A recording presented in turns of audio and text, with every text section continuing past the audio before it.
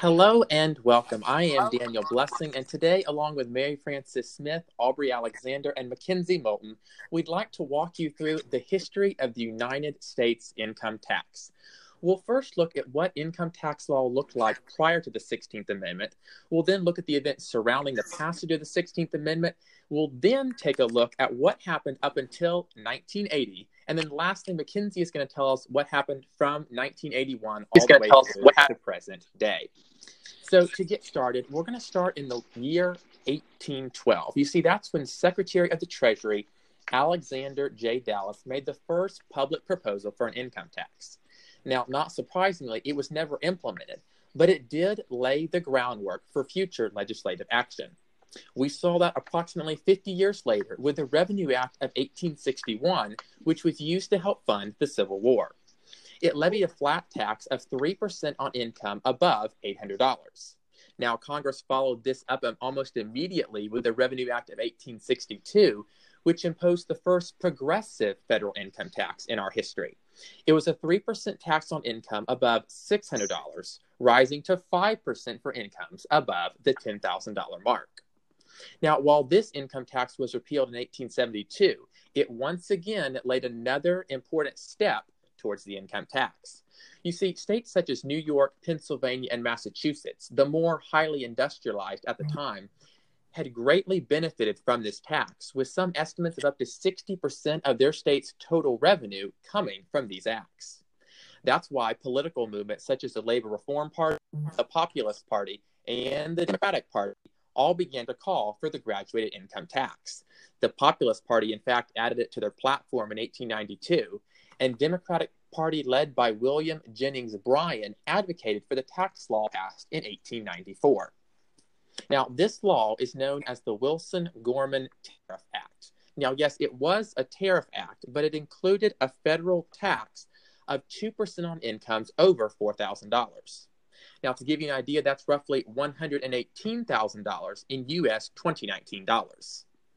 This tax act was favored in the South, but was very much opposed in both the far West and the Northeastern states, where they went so far as to call it undemocratic and wrong in principle. Now, obviously, an act this controversial made its way to the Supreme Court, where in the landmark case, Pollock v. Farmers Loan and Trust Company, the Supreme Court, in a 5-4 decision, declared the income tax in this act unconstitutional. Chief Justice Melville Fuller's majority opinion held that the federal tax on income from this act was unconstitutional because it was not directly apportioned among the states according to U.S. House representation as required by the Constitution. Now, this court's ruling was successful, although unpopular, at preventing Congress from implementing the income tax for the next several decades. That began to change on June 16, 1909, when President William Howard Taft, in an address to the 61st Congress, proposed a 2% federal income tax on corporations. And from there, we move forward to the 16th Amendment, where Mary Frances will give us more information. Thank you. Okay, Amendment 16 states that the Congress shall have power to lay and collect taxes on income from whatever source arise, without apportionment among the several states, and without regard to any census or enumeration. This amendment was ratified in 1913.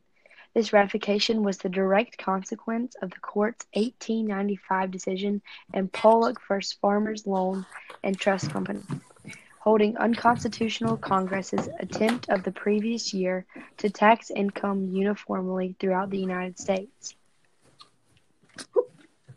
Amendment elected.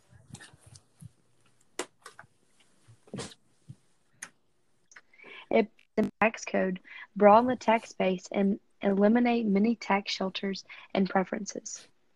Before the United States knew it, income tax was the federal government's largest source of revenue. For example, income tax allows the government to keep an army, build roads and bridges, enforce laws, and carry out other important duties. The reason for the 16th Amendment was to attempt to solve the problem of the unequal distribution of taxes. This affects the United States today since Congress can allow to put laws on taxes in order as well. The 16th Amendment matters most because it has forever changed the character of the United States government.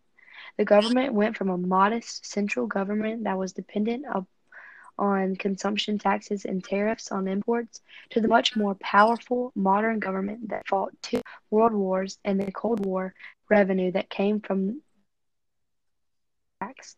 Now, Aubrey is after the 16th Amendment. Hey, I'm Aubrey. Following the 16th Amendment in the United States, every taxpayer was taxed the same. There was no filing statuses. In 1914, World War I began, creating a new need for revenue. So in 1916, they passed the Revenue Act of 1916, making the smallest tax rate from 1% to 2% and raised the top rate to 15% on taxpayers with income of about $2 million. In 1917, when the United States officially joined the War Revenue Act was passed. The act increased federal income tax rate while also lowering exemptions. The highest tax rate went from 15% to 67% on income above $2 million. The following year, in 1918, the tax rate increased again to 77%. Because war is expensive and they were in need of revenue, so during this time, separate taxes were introduced like estate and excess business profits. After the war began the Roaring Twenties, the government started rolling back some of the taxes from wartime, creating a huge boom economically. Sales tax was also introduced around 1921, and the gift tax came about in 1924. Because people had no trouble spending money during this time and everyone pretty much lived lavishly, the tax rate dropped from 77% in 1918 to 25% in 1925 on taxpayers' income of about $500,000. This is a radical change from wartime, but the crash of 1929 and the financial fallout caused the tax receipts revenues to fall from $6.6 billion in 1920 to $1.9 billion by 1932, which brought on the Great Depression. Property taxes had increased significantly in the decade prior to the Great Depression, but even if the tax rate remained the tax, burden increased because the market value of property fell relative to assessed values. The real burden also increased because personal income was falling relative to property tax bills. In 1932, Hoover passed the federal excise tax on gasoline and the Revenue Act of 1932. Roosevelt then stepped in and created the New Deal, hoping to pull the country out of depression. In 1932, the highest tax rate went from 25% to 63%, and then again in 1936, we see the highest tax rate go from 63% to 79%. This is the largest spike of federal income tax in U.S. history. Roosevelt also introduced the Social Security Act in 1935 and first collected Social Security tax in January of 1937. The Revenue Act of 1938 was passed, which contained a corporate tax cut that Roosevelt actually objected, but it passed anyway. In 1940, the United States was preparing to enter the war and needed revenues to support its allies. This led to a more aggressive taxation. People with $500 incomes faced 23% tax, and the highest rate climbed to 94% on taxpayers' income of $200,000 or more. That's insanely high. By 1945, the yearly tax receipts were over $43 billion, up from just $9 billion in 1941. World War II lasted from 1939 to 1945. Truman passed the Revenue Act of 1945 and rolled back $6 billion in taxes. The burden of Social Security and an expanded government following war times kept them from being able to go lower. In 1949, the filing statuses were introduced. Married filing separately becomes an option, and married filing jointly is the applicable marginal rate. Tax rates are determined by the brackets of married filing singly corresponding to 1/2 of taxable income. The single and head of household were just the same as married filing separately, with the highest income rate being 91% on an income of $200,000 or more. Throughout the 50s, the highest income tax rate stayed over 80%. During the war, there was this pay-as-you-go withholding system introduced as a wartime measure, but this carried on through the 50s. They attempted to lower the tax rate, but it was sporadic and confusing to most people. Finally, instead of rolling back the rates, they just rewrote the tax code, allowing for more deductions in some circumstances or lowered rates on some private foundation, while raising rates on corporate foundations. They tried really hard in the 50s to find the loopholes and the fine print. In the 60s and 70s, there was a massive inflation and the government deficits continued to increase. During the 60s, married filing jointly, married filing separately, and head of household all became different filing statuses with different rates and incomes. Medicare was added to the expensive Social Security system. Inflation turned out to be a bigger problem than they first realized for taxpayers because taxes weren't indexed for the inflation. This meant that because of inflation, the value of their money was decreased, but they were still being required to pay more in taxes. In the 70s, the filing status single was introduced, and Nixon was forced to pay back $400,000 in taxes. With all the controversy surrounding Nixon, the president's tax evasion wasn't as big of an issue as it could have been. And now Makenzie is going to continue to talk about the tax changes from the 80s to present day. Thank you, Aubrey. In 1981, there was a tax act called the Economic Recovery Act that was signed by former President Ronald Reagan. This act contained the largest tax cut in U.S. history. It slashed the highest income tax bracket from 70% to 30%. Reagan put this tax act into place to strongly encourage innovation and entrepreneurship. This also created incentives for developing venture capital and higher investment in human capital through training and education. These cuts allowed for idea industries like software or financial services to grow rapidly. Within the past few years, we saw the information revolution take off with IBM's first personal computer. This also led to the rise of many other tech companies such as Cisco Systems, Intel, Microsoft, and Dell.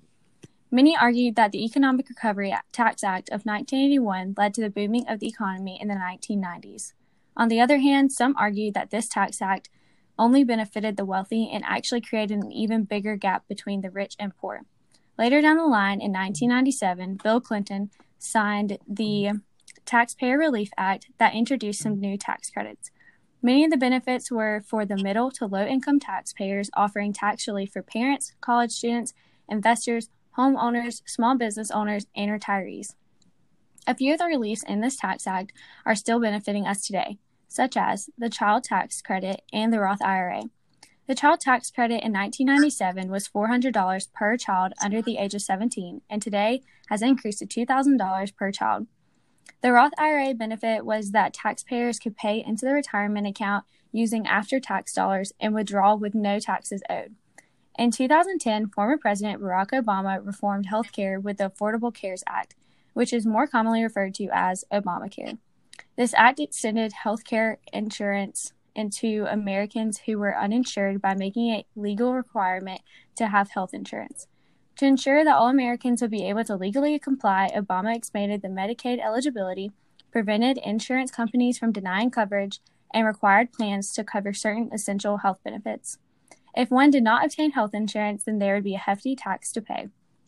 One of the more recent tax acts was the Tax Cuts and Jobs Act in 2017, introduced by former President Donald Trump. A few things that this act did was lower personal income tax rates at all levels except the lowest bracket. It raised the standard deduction to $24,000 for joint filers, $12,000 for single filers, and $18,000 for head of households. Also repealed personal independent exemptions equaling $4,150 for each taxpayer, spouse, and eligible dependent, as well as got rid of the penalty for not obtaining health insurance from the Affordable Care Act to $0, essentially getting rid of this requirement. For corporations, it reduced the income tax rate from 35% to 21%, and for general business tax, it extended 100% bonus depreciation until 2022. This tax act will remain in place until at least 2025. Thank you all for listening to our podcast today, and I hope that you all learned something new about our nation's history of tax.